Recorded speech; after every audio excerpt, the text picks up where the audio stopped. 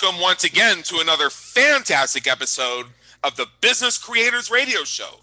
We help business creators like you win at the game of business and marketing so you can thrive from your intersection of your brilliance and your passion and make a difference for your community, market, and audience. Please take a moment, visit our website at www.businesscreatorsradioshow.com, where you will find hundreds of episodes covering a breadth and depth of topics relevant to you as a business creator, and links to subscribe via your favorite network so you get fresh episodes delivered straight to you. Let's get into today's episode. My name is Adam Homey. I am your host. I am honored by your wise decision to tune in and invest in yourself today. Get your pad of paper and 2 pens ready for the aha moments. Today, we are going to have a very interesting topic. This is going to be exciting. It's going to be information loaded, and it's going to have a lot of things that you're going to be able to apply to your business as you serve from your intersection of your brilliance and your passion and make a difference for your community, market, and audience. And it's about the feeling economy and how humans can effectively partner with advanced artificial intelligence in the coming feeling economy. That's a lot of stuff to put together. And the good news is we have somebody who can disambiguate this for us. His name is Roland T. Rust. He's a distinguished university professor, the David Bruce Smith Chair in Marketing, and founder and executive director of the Center of Excellence in Service at the Robert H. Smith School of Business, University of Maryland. As an award-winning writer and researcher, Roland has edited several major journals and consulted with American Airlines, AT&T, DuPont, Eli Lilly, FedEx, Lockheed Martin, Microsoft, NASA, and Sony, among many companies worldwide. Ming-Hui Huang is, I believe that's a partner of his, is a distinguished research fellow at the Center of Excellence at the same School of Business. And I can also share with you that that is Roland's co-author, so I'll tell you a little bit about them. They are, as I said, a distinguished research fellow at the Center of Excellence in Service at that same Robert H. Smith School of Business, University of Maryland, and a distinguished professor, Department of Information Management, College of Management, National Taiwan University, and is a leading researcher and frequent contributor to both academic and managerial journals in artificial intelligence and service. She is also the editor-in-chief-elect of the Journal of Service Research. So I'm just sharing this with you to let you know who Roland works with. And together, they have created a new book, and that's what we're going to be discussing today. It's called The Feeling Economy, How Artificial Intelligence is Creating the Era of Empathy. And it is produced by Springer International Publishing. It's available on Amazon. For right now, I'd like to introduce you to Roland T. Rust. Roland, come on in. The weather's fine. I'm here. All right. So I just read off this very impressive bio that I'm not even sure I'm worthy to be here, and it's my show. So what do we like to do here before we dive in? And I know you have a lot of great stuff to download to us today. I read off that bio. It tells us some of what you're up to right now, which is great, a little bit about your background. But tell us a bit about your journey so that our listeners can understand what's brought you to where you are today, serving business creators from your intersection of your brilliance and your passion, the way you do it. Sure. Yeah, I really started out in mathematics, which is very unusual perhaps for somebody in my field, but I started out in mathematics. But eventually the thing that really turned me on was service. And that was a very good career move for me because the service economy is actually the vast majority of the economy today. And so we kind of got in at the time when that was really just growing. And so that was a really a good move. But then what I've been most interested in is what makes service change. And what makes service change more than anything else is technology. And the big thing that's happening right now in technology is artificial intelligence. So Ming-Hui and I have been working on technology issues and how they affect business for quite some time. And this book is the latest result of that.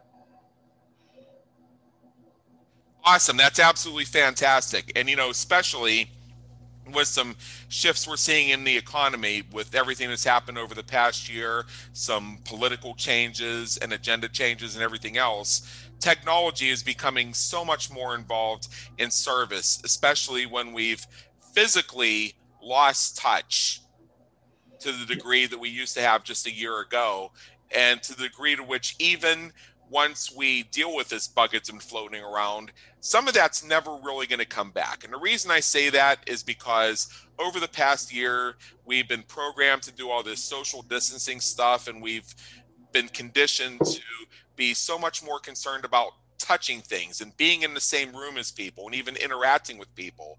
And that has actually opened the floodgates to answering questions like, well, if I can't have people in my physical plants, how can I still render these services? If I can't afford the people because of the economy shift, how do I still render the customer service? And I believe that artificial intelligence and things like that are going to become much more prime, and they're going to undergo a very complex and very rapid pace of development. So that's actually kind of why I wanted to have you here today, Roland. But first of all, could we please identify some terms? Explain to me what you Sure. mean by this phrase, feeling economy. And I'm wondering if I just Yeah. touched on it. Yeah, what we really mean by the feeling economy is an economy in which feeling tasks are more important than thinking tasks. Uh huh. And that sounds really weird to people because we've been in the thinking economy for, decades. And there have really been two major shifts related to technology and artificial intelligence in the last 150 years or so. The first was a shift away from things like mining and manufacturing and things like farming even. And those tasks, a lot of those kinds of heavy physical sort of tasks were taken over by AI really early on. So, for example, if you go into a car factory, I visited a car factory in China in 1998, and they were building every car basically by hand. They, the factories were full of people, and they were all making the cars one piece at a time. If you go into China today, or if you go to Japan, or if you go to the United States and take a look at what's happening now, it's totally different. It's totally different. All the cars are being made by robots, and so that was the first shift. The first shift was, sorry, you can't be a factory worker anymore. You've got to, study STEM skills and become a thinking person. Yeah. And that was the first shift. And of course, a lot of people were kind of left out by that. You saw a lot of the people that used to work in the factories or used to work on the farms, used to work in the mines.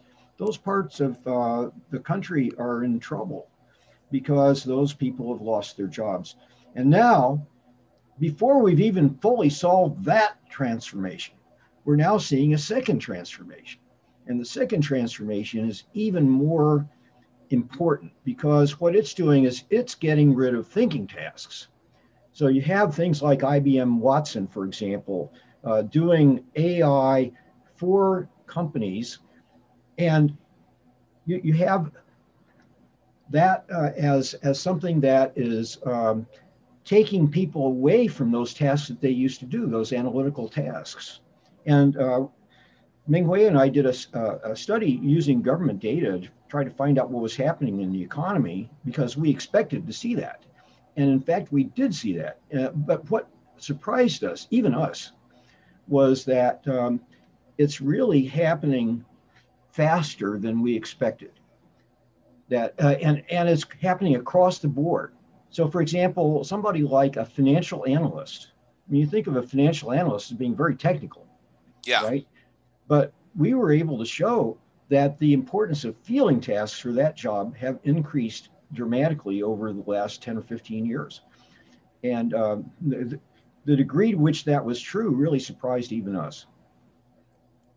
Surprises me a little bit too, because the last thing I think of when I think of financial analysts is feelings. And I don't mean that in a bad way. I'm just saying that the moment you say the words financial analyst to me, I don't even see a person, I see a spreadsheet.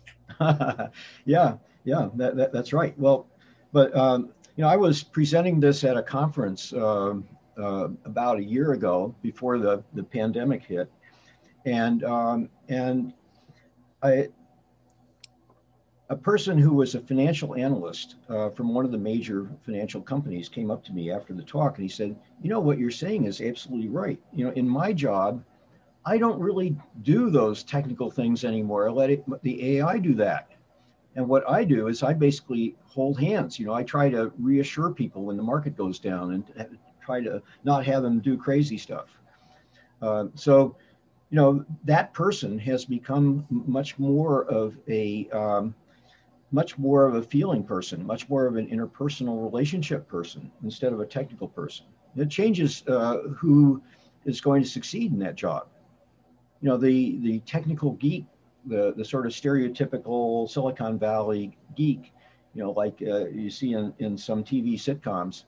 I mean, those people are in trouble now Yeah. because they may not have the people skills to be able to get the job done. Right. And, we're at a point right now, and I alluded to this earlier, where people are looking for that human connection.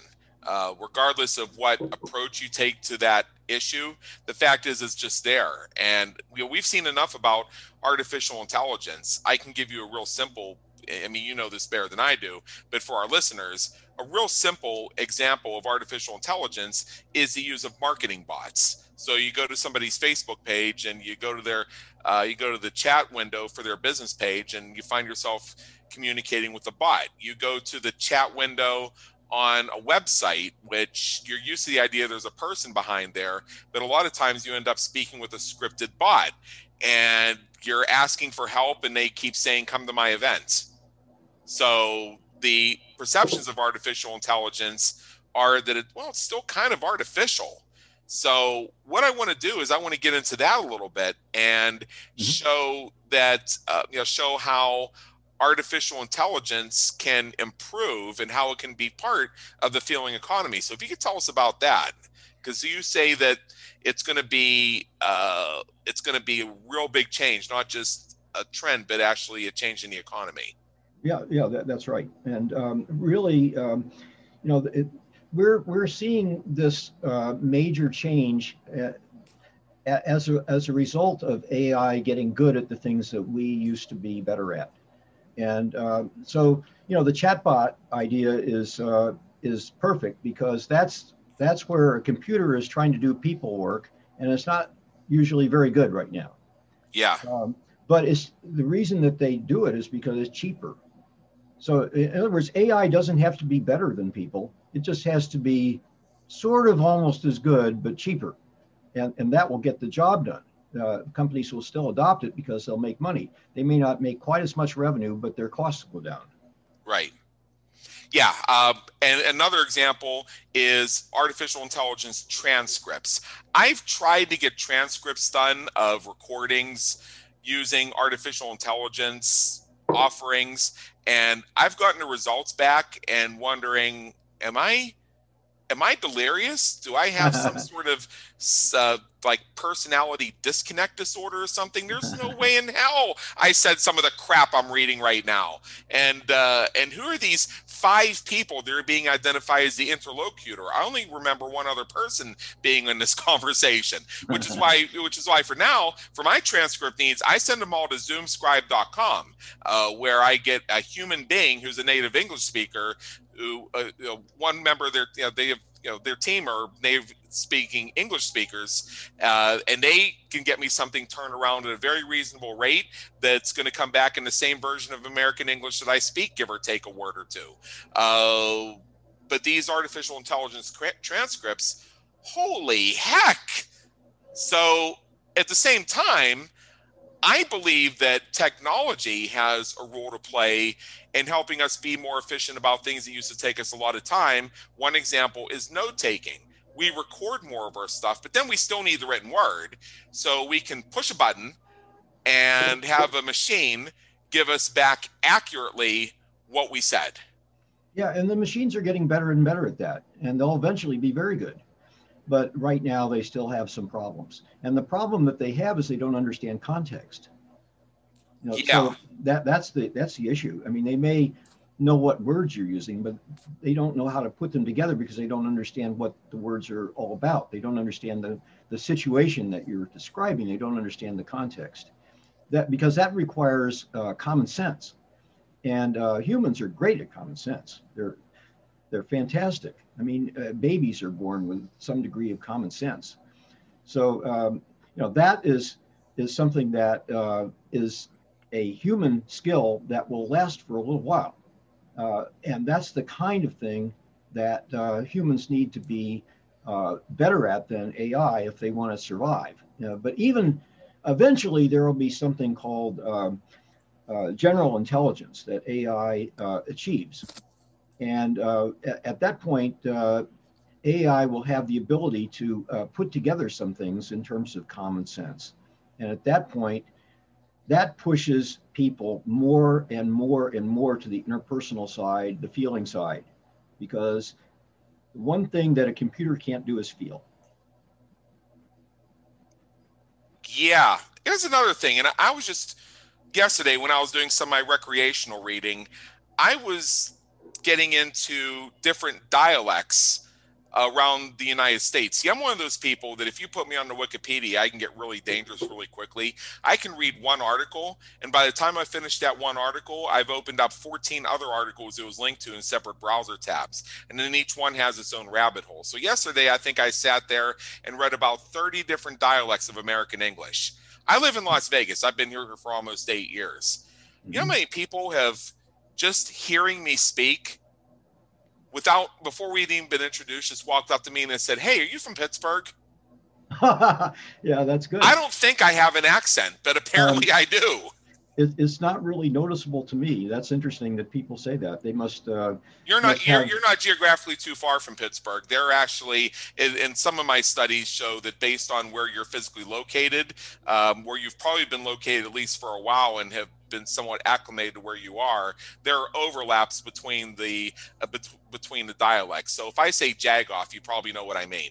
Right. Yeah, exactly. And I grew up in Indiana. So I grew up in Indiana, live in the DC area now, and halfway between those is Pittsburgh. Yeah.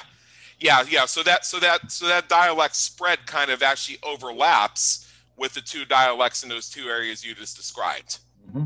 And in fact, they're influenced by some of the same cultures, because the same waves of immigration to the United States a little over 100 years ago, when we began our Kickstart version of the Industrial Revolution, came from those same areas in Central and Eastern Europe. So a lot of the loan words and a lot of the implied meanings are common to all three of those areas. But the thing is, does a machine designed by somebody in Houston know that?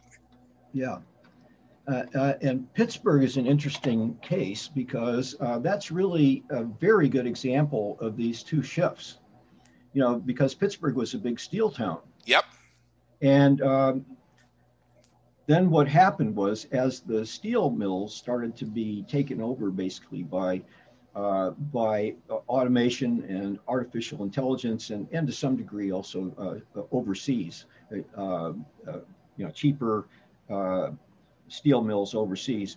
But that was something that really drove Pittsburgh to the next stage of the development, which was basically moving to service, more cleaner industries. Yeah. In fact, I grew up not too far from a town called Donora, Pennsylvania, and anybody who's involved in environmental issues has probably heard of the Donora smog. Mm-hmm. My grandfather was a foreman in one of those mills that caused it. Mm-hmm. He was stuck there while it happened. It probably shortened his life by about 5 years because he was exposed to it. Yeah. And today, Pittsburgh is actually one of the places where AI is advancing, because you have Carnegie Mellon right there. And so some of the Carnegie Mellon researchers are bringing AI to the fore now in the Pittsburgh region. So it's Yeah. interesting that Pittsburgh is such a microcosm of really this big shift that's happening. Well, there are a couple shifts in Pittsburgh. I mean, one of which is it's become a leader when it comes to healthcare, and Yeah. technology and online technology is also a really big industry there. In fact, a lot of the former steel mills have actually been torn down and replaced by or retrofitted as technology parks.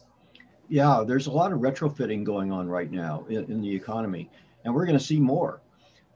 Because, as I say, this shift is very dramatic and very extreme.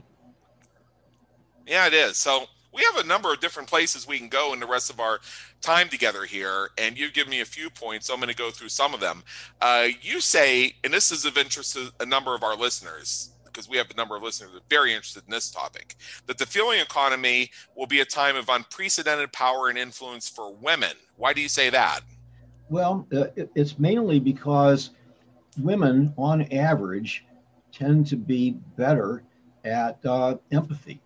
Okay. And the reason for that is really based on brain physiology, that men have brains that are more hemispherically specialized, and women less so, on average. There are huge differences within gender.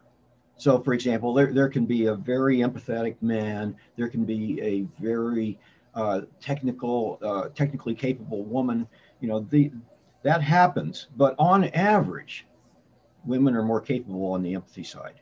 And so, what happened was, if you think about it in terms of these big shifts, in the physical economy, men had a big advantage because they were bigger. It was a simple physical advantage. And so women were definitely kind of kept down at that particular time. They weren't able to have an equal role in society. But then as the thinking economy came in, women were just as good at thinking as men for the most part. And so, you have a huge advance in women in terms of income, in terms of education, et cetera, in the thinking economy. And now, what we believe is that the feeling economy will accelerate that. And in fact, women will pass men in terms of being more likely to be the people that are in charge. And you're seeing that already in various countries of the world. If you take a look at the countries of the world that are most friendly to women, those countries tend to have a GDP that's several times as large as the average GDP in the world. Can you name a couple countries for me just so that we can visually see this? Sure. Germany, the United States, all of Scandinavia. Those are countries that, for example, New Zealand. You take a look at New Zealand. It's run by a woman, Jacinda Ardern, and what she was really good at in the pandemic was empathy. So, for example, one thing she did was she said, okay, we're going to officially name the Easter Bunny to be an essential worker. Okay. So the kids didn't get freaked out. They said they can still work. The Easter Bunny can still work. And so that is the sort of empathy that you're not going to get from very many men. That's very, very unusual.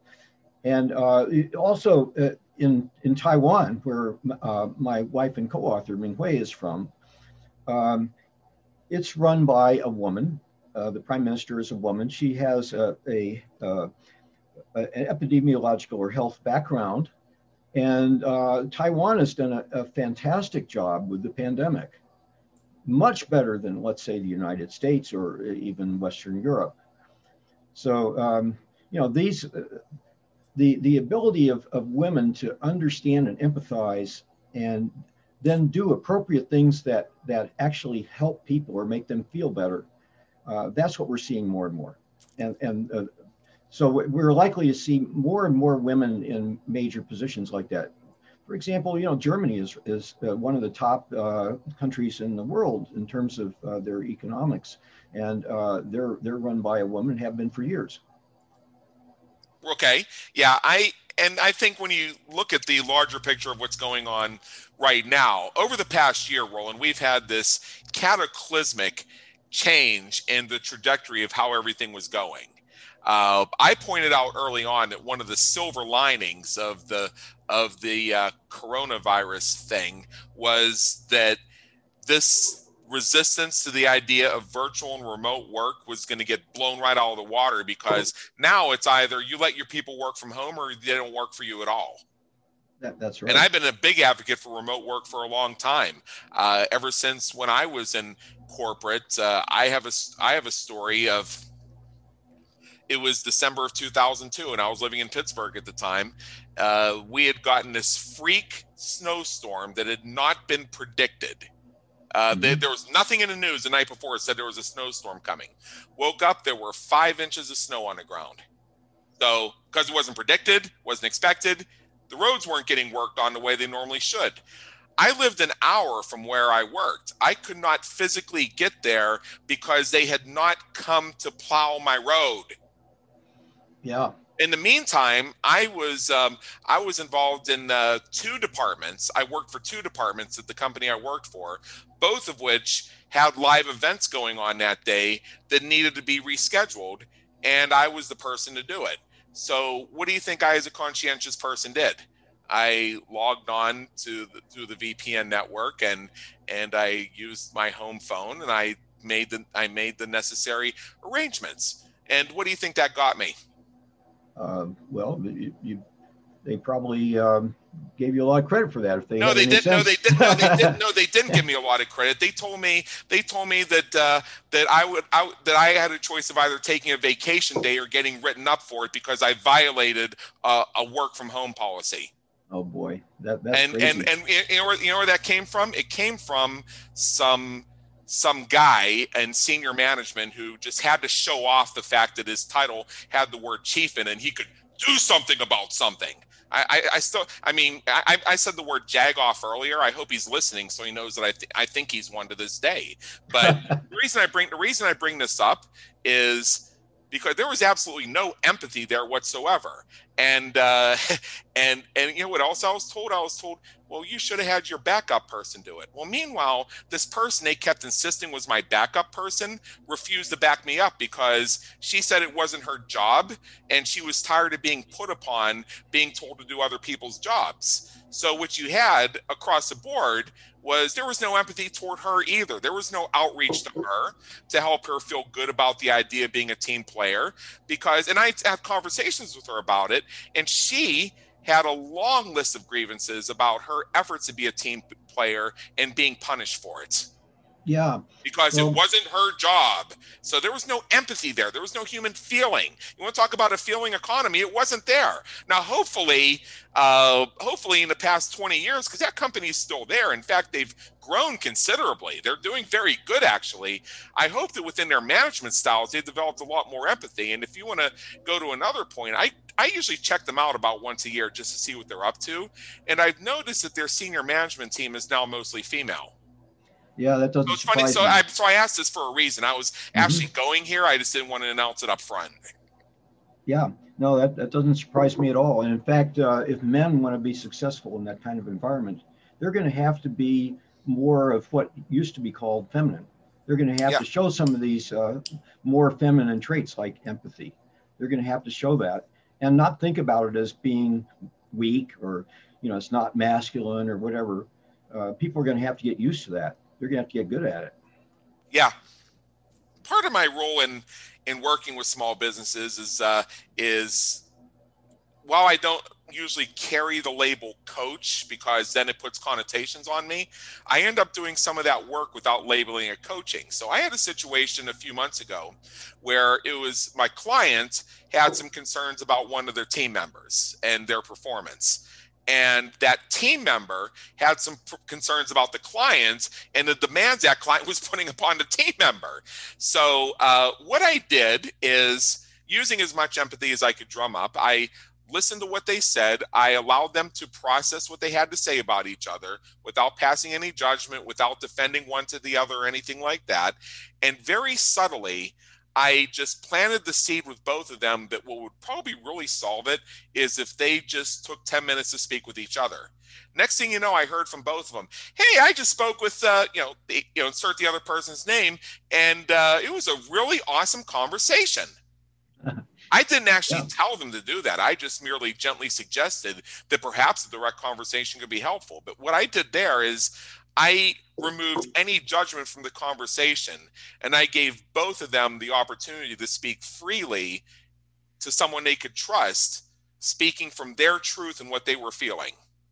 Yeah, that's great. That's exactly what empathy is. I mean, yeah, empathy really involves a couple of different things. It involves at least understanding what the other person is doing. Where are they coming from? You have to understand where they're coming from. But ideally, empathy goes even deeper than that, because ideally, empathy means you actually feel what the other person's feeling. In both cases, I could, because I know what it's like to be a client who feels frustrated because they're not getting what they need from the person they're paying. And I know what it feels like to have a client who's not giving me what I need to do my job. Yeah. And in none of those cases was it ever a value judgment about the person. And my experience has taught me that almost every time that happens, there's just simply a misalignment of understanding of what the goals are. Mm-hmm. And it can be solved usually as simple as that. Now, if one or the other parties is just a jerk, well, that's a different conversation. But I found the majority of cases it's actually not. Yeah, I think usually when you really understand somebody, then you don't think they're a jerk. That's usually how it works. Yeah. So what I'd like to do now is I'd like to change the subject a little bit. And one thing we've been hearing about a lot the past few years is STEM. It's a very hot thing right now. It's been for years, and I think that's great. Now, is it going to become obsolete at some point? I thought I heard you say something like that when I was checking you out. Yeah. I'm going to try to be completely accurate in what I say here. Go ahead. Take your time. We got it. STEM is going to be even more important than ever. Now, okay, that sounds like I'm contradicting myself. But here's the thing. STEM is going to be something that's done by AI. So if we think about a team of people or a team in a company, I shouldn't say a team of people, because some people on the team are going to be AI. So you've got AI as part of the team collaborating with the people part of the team. And typically the AI part will do the more technical stuff and the people will do the more people-facing part. Yeah. So what I'm hearing is STEM may not go away, but there's going to be a big change in it. Did I hear that correctly? Yeah, and what that means for humans, and most of us are humans, what that means for humans is that, maybe taking STEM courses is not the road to success that we think it is right now. It would have been 10, 15, 20 years ago, would have been great. But today, it may be not its time. Because you don't want to be going into a job that requires all these skills that can be immediately taken over by AI. Right. Yeah, I mean, in one area I could think of, because especially we're talking about STEM, medical research, you can see a computer doing a lot of this stuff. Oh, yeah. And what's driving it is something that I actually advocate, which is reducing and ultimately eliminating animal testing. Mm-hmm. Yeah, I mean, we've gotten to the point, I think, where we've studied and maimed and tortured enough animals that we know what's going to happen. I mean, we're now at a point with artificial intelligence, I believe, and tell me if I'm incorrect, where we can actually use a computer program to simulate a living being so that we can predict impacts and reactions. Are we pretty much there at that point? Yeah, that's being done. So if we're doing this right, we should never have to experiment on a cat again, because we can create the cat using a computer program and generate what the responses and the reactions would be. We can almost do that. Okay. I mean, what's happening right now is, the problem is the brain is very complicated. Yeah. And even a small animal has a very complicated brain compared to the kind of computer programs that we usually build. Don't I know it? Don't I know it? I'm owned by two cats. And in fact, Princess Alessandra, who supervises me by sitting on my desk and staring at me all day, wanted me to bring up that point because she wants an end to all that stuff. Yeah. So anyway, let me talk a little bit about the technology of this. It's called a digital twin. Okay. The idea is to be able to model inside the computer some physical thing. And right now it's being done a lot for things like, for example, the companies that are trying to make vaccines. Yeah. They can do a lot of that computer modeling of what will happen if they create a molecule that looks like this. How is it going to interact with the COVID Mm-hmm. virus? So that's something that is already being done. Of course, taking that and applying it to biological beings is one order of magnitude greater than that, maybe more than one order of magnitude. It's a much harder thing to do, but that's where we're headed. And what some science fiction writers are talking about is the idea of taking your essence and putting it into digital form. In other words, suppose you can figure out every neural connection that you have and all your bodily reactions, and you actually put that in a computer. That is where we're headed. We're not there yet. It'll take a while. It'll take probably 20 years before we can think about that happening. But that's the direction we're headed. And there are some people that have talked about a concept called the singularity. The singularity is when AI becomes smarter than us at everything.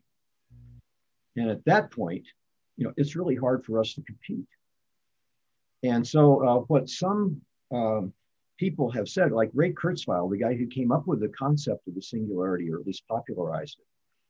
Ray Kurzweil says that to succeed as a species, we're going to have to become cyborgs. We're going to have to become part human and part AI. Otherwise, we're not going to be able to compete. It's some serious Terminator stuff you're telling us. Oh, yeah. And my feeling is that's not even going to happen. It's not good enough. Because if you have two entities, one entity is half human and half AI, and the other entity is all AI, the all AI one will win after the singularity. So from the standpoint of natural selection, those things will naturally select over us, in my opinion. Now that's scary, but fortunately we've got decades before we have to really worry about that. But I'm teaching class, with students that are in their 20s, and these students, 30 years from now, when AI is perhaps at that level, they're going to still be in the workforce. And so I'm warning them. I'm saying, look, this is what's going to happen. You guys got to really pay attention and try to hold off AI as long as you can. Do the things where you have a differential advantage over AI, and that's the feeling part. Yeah. Okay, that's a lot to think about, let me tell you. Yeah, wow. It's kind of scary, but the future always looks like science fiction. Today's future looks like science fiction to 1880. Yeah. There's something I like to point out to people. One of the things that we've had debates about lately is, of course, the coal industry, and we've seen how a few pockets of areas in the United States where the coal industry is very important can sway elections because it's a linchpin. Now, I'm going to inject a little bit of my own thoughts into all this, and it's going to make my point, actually.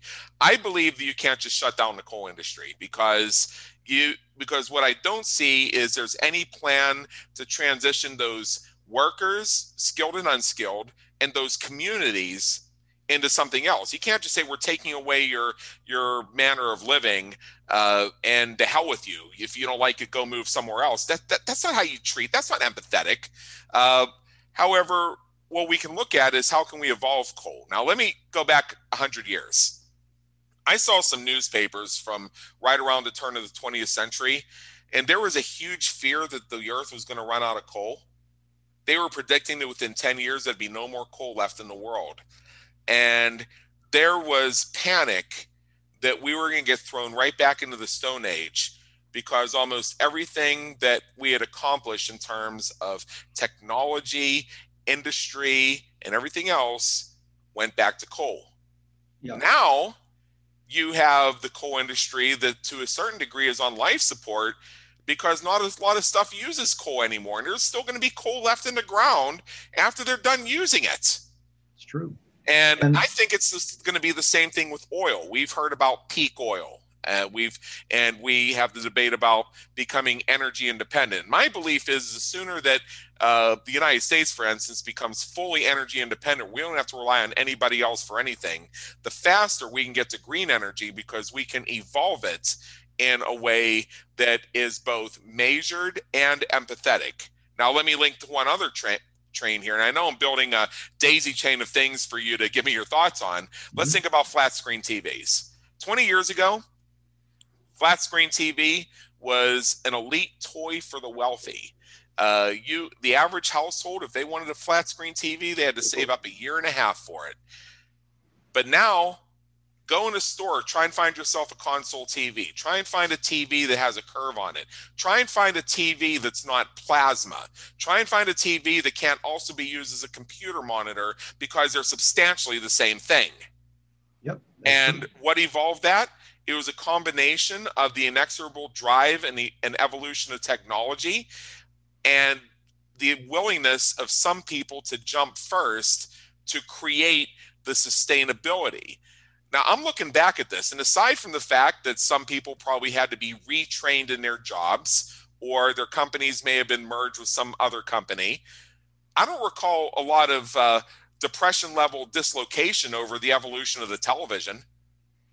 Yeah, well, the television was a lot like the radio, really, in terms of how that worked technologically. So, in fact, the radio really, the person who really invented that, people say it was Marconi, but really it was Nikola Tesla. Yeah, well, Tesla invented everything that everybody else is given credit for. That's a separate conversation. We could have you back for a whole hour on that. Yeah, but one thing you brought up, which I think is really crucial, is this idea of retraining. You know, you were pointing out the people in the coal industry areas that which is some of my family, by the way, so I have a personal feeling about this. Yeah, so they're having trouble because that industry no longer really exists in the same way. And so really what the government needed to do, but didn't particularly, was they needed to create a very carefully thought out retraining plan for the people who were left behind by the previous transformation. But now, of course, we got this new transformation, which means that now we have to think about retraining the thinking workers. Yeah. Yeah, and that is something, because now we have to merge training with empathy. As I said earlier in our conversation, when you say financial analyst, I don't even think of a person. I think of a spreadsheet. Right. That's what immediately comes to mind. Is I see the green bar at the top and the rows and the columns with numbers in them.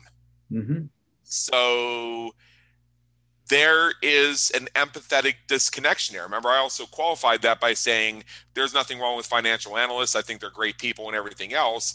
I just don't see the person. I see the spreadsheet that they're using. Yeah, and there's a human being behind that who's going to have feelings even as they're calculating their numbers, especially if their calculations are bringing up bad news. Right. No, there are some companies that are putting out ads that play on this. For example, there's one that is a financial company that they show somebody going into an office, and sitting on the desk of the person in the office is an AI machine. Yeah. And he says, I'd like to introduce you to Techie. And Techie then does some rather clumsy and unempathetic things. And the story there is, we really need that human touch. We need the feeling, we need the empathy. That's what really adds value. And so they're taking advantage of this trend toward more AI use, and they're pointing out how humans can survive. Yeah. Now, linking that to recent current events, one of the things that's been going on for several years now is the push to mandate higher minimum wages and all the economic dislocation that that's going to lead to, and some of the case studies from places where it's already been done and how it's actually adversely impacted in some ways the very people that it was supposed to help. I'm gonna create for our listeners a visual representation of this. You go to a fast food place, and because they can't afford to pay the person behind the cashier's stand $15 an hour, they're going to replace that person with a touch screen machine. That's exactly right. You're already seeing that in a lot of, Yeah, especially low-end restaurants. Because the lower end a restaurant is, the more it's efficiency and cost reduction that makes the profit. And so they try to replace people as often as they can. And of course, the COVID situation has just sped everything up, because now you really don't want people in there. You want to have machines, and people don't want to touch other people right now. So this is all sped up the move to AI. and to some degree, that can cause some. And this, I think, is a good place to go. And there's one other question I want to ask before we wrap up here. That's going to be probably even a little more edgy, which I'm looking forward to. Actually, you think about it from the consumer's perspective. When I order from restaurants, and I've written about this on blogs, and I've shared this on other episodes of Business Creators Radio Show. I have a practice where there's a few places, there's a few restaurants I go to regularly to the point where when I walk in, the chances are 2 or 3 people are gonna recognize me. I mean, it's to the point where even during the various phases of this whole COVID thing that's been going on here in Nevada, when we've been in and out of the part where, yeah, you can go to a restaurant, but you have to place reservations in advance. I don't have to place reservations, because all I have to do is walk in and say, hey, how's your reservation situation? Are you full, or can I reserve right now? And before the person who's taking the reservations even pulls out their little sheet, usually the server, who knows my order by heart, comes and runs over and says, oh, he'll be out of here in 30 minutes. We already know what he wants. Just go ahead and seat him.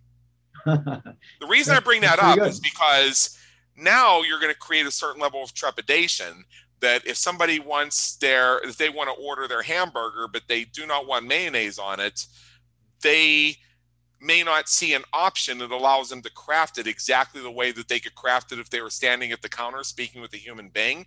And they're afraid that after all that process of waiting and a delivery and everything else, their hamburger's gonna have mayonnaise all over it.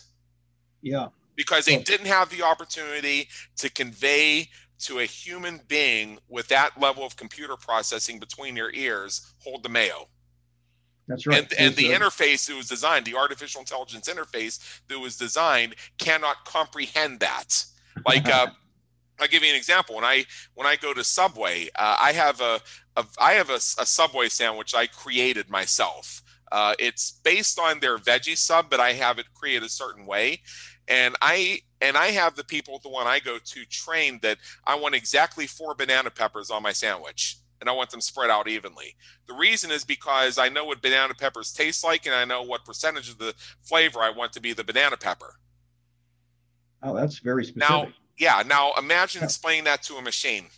I don't think very many machines are going to get that. There's the trepidation right there. That's why I brought it up. Yeah. So does the feeling economy involve resolving that issue so that I can feel comfortable going to a computer screen in my home and ordering that sandwich and knowing it's going to have 4 evenly placed banana peppers? Well, sometimes at the current level of technology, you may need that person involved. Yeah. So what you're saying is we may need a fail-safe in there where, if need be, we can bring in a human being to do the personal touch, while at the same time allowing the technology to efficiently handle the people say, well, just give me the number 8 with a Coke. Yeah, that's true. I mean, that is something that is happening, and it is on the way for sure. um, yeah, the computers are simply going to have more trouble dealing with those sorts of things. And humans are necessarily involved. Yeah. Okay. All right. So, this is a question I originally wasn't actually going to include this because I attempt as much as possible to avoid anything political on this show. And even if we do name things like presidents or things like that, we do it within analysis of an entrepreneurial related issue. I reread the question and I realized that this actually fits if it's handled a certain way because the way you worded it is actually kind of a zinger. So I'm kind of excited about this one. Here goes. Is there evidence in recent political elections that empathy is now key and rationality is becoming less important? Yeah, I think both things. And you see that happening really in the recent presidential elections. If you go back to 2016, we contend that the reason Trump won was that he indicated empathy toward the people who were left out by the thinking economy. Right. And those people were upset. They were unhappy. He identified their unhappiness. That's empathy. Yeah. And so that was why he won. And then, of course, when and he was sailing along, everything looked like he was going to be reelected. And then you had COVID happen. Uh-huh. And suddenly Trump was revealed as not having enough empathy about COVID. And I think that was why Biden won the election.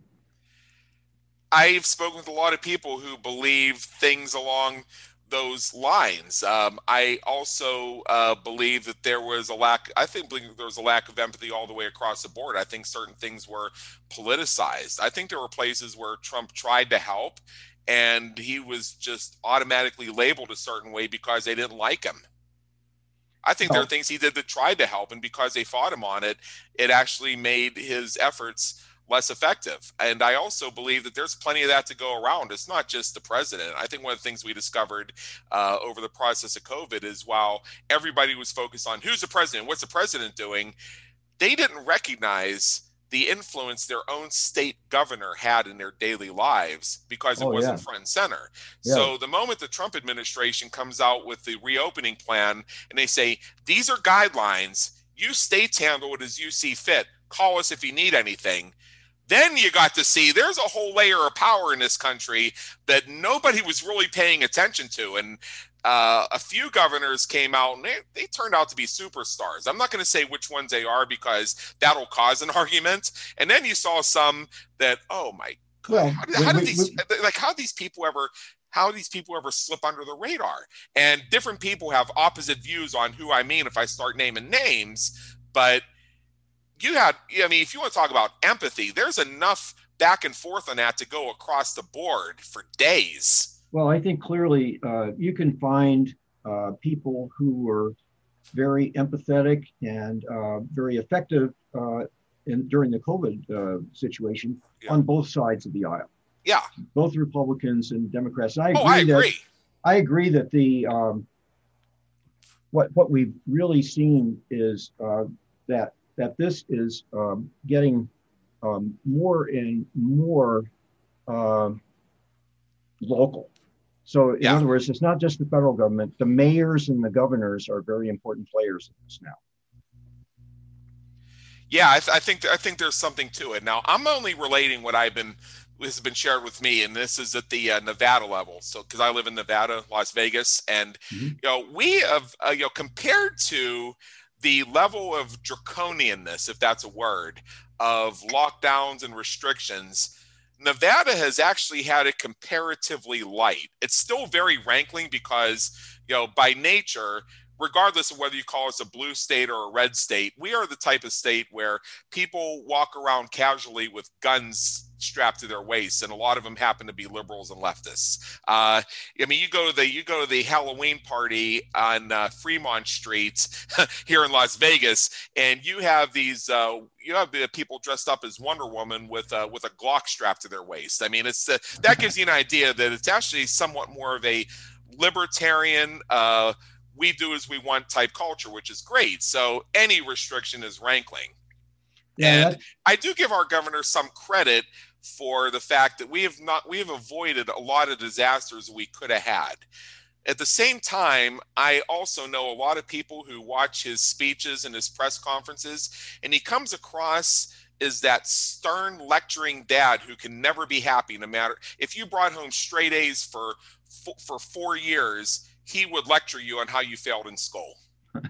And he just doesn't convey himself as the most warm, empathetic type person out there.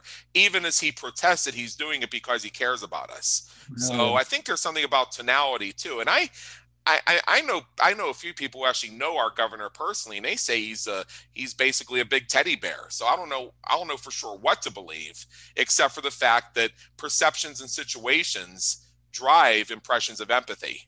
Yeah, I think that's true. And what somebody's like in personal life may be different from what they are like in public life. For example, Hillary Clinton in 2016, I mean, according to some people who know her, she's a very kind and empathetic sort of person, but she really came across as cold.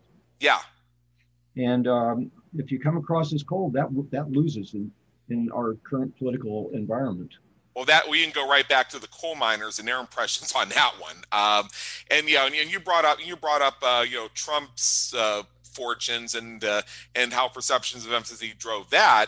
And I agree with you that part of the key to his win in 2016 is he showed empathy toward people who felt like they were being left out. What I would add to that is many people in this country, I think, felt left out because over and over again, politicians showed up with their 10-point plans. And they didn't even get to point one before they went the opposite direction. Whereas when you look at it, and I noticed this at the time because I studied several candidates, Trump being one of them, obviously, Hillary Clinton, Bernie Sanders, Ted Cruz, and some of the others. I compared their campaign websites. Everybody's websites except Trump had all kinds of detailed 10-point plans, policy papers, and everything else.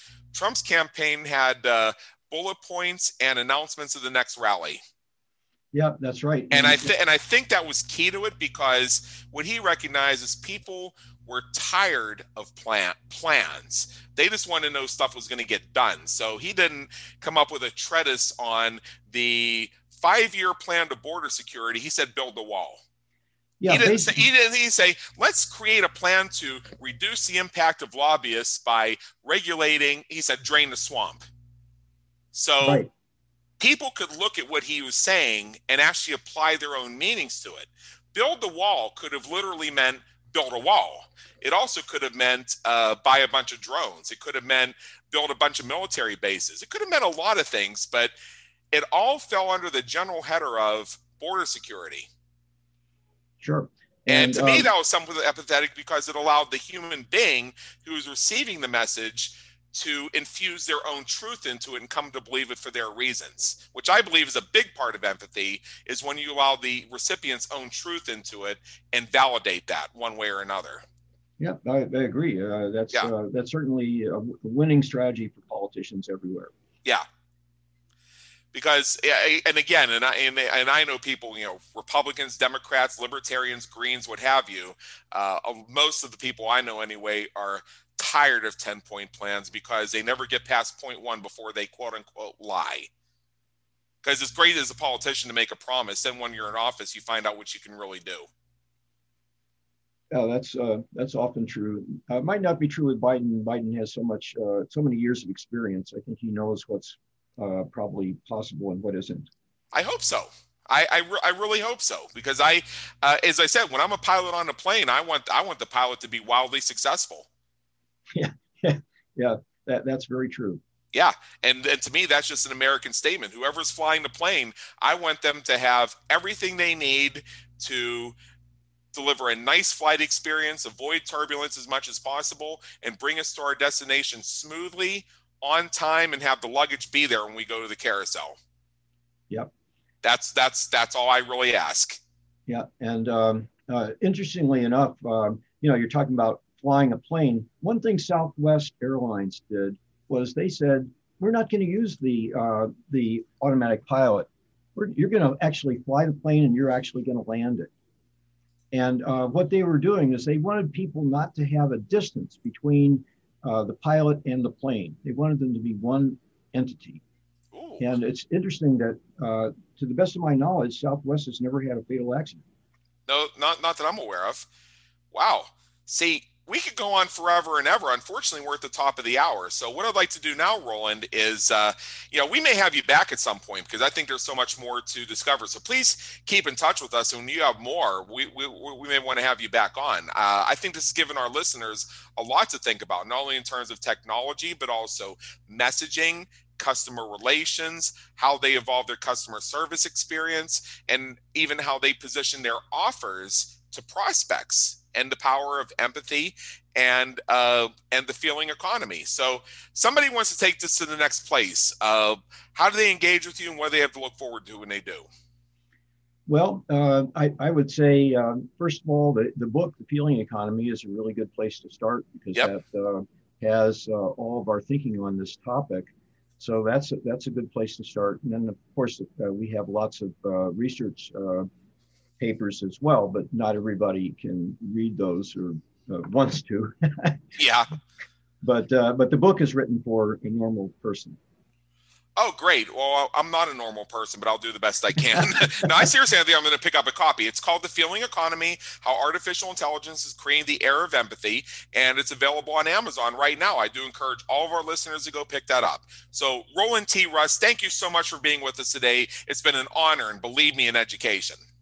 Thanks very much, Adam. All right. For everybody listening, I want to thank you again for being here. We trust you enjoyed today's episode. Check out our previous and upcoming episodes on our website at www.businesscreatorsradioshow.com. While you're there, be sure to subscribe via your favorite network so you get fresh episodes delivered straight to you. And until next time, have a great day.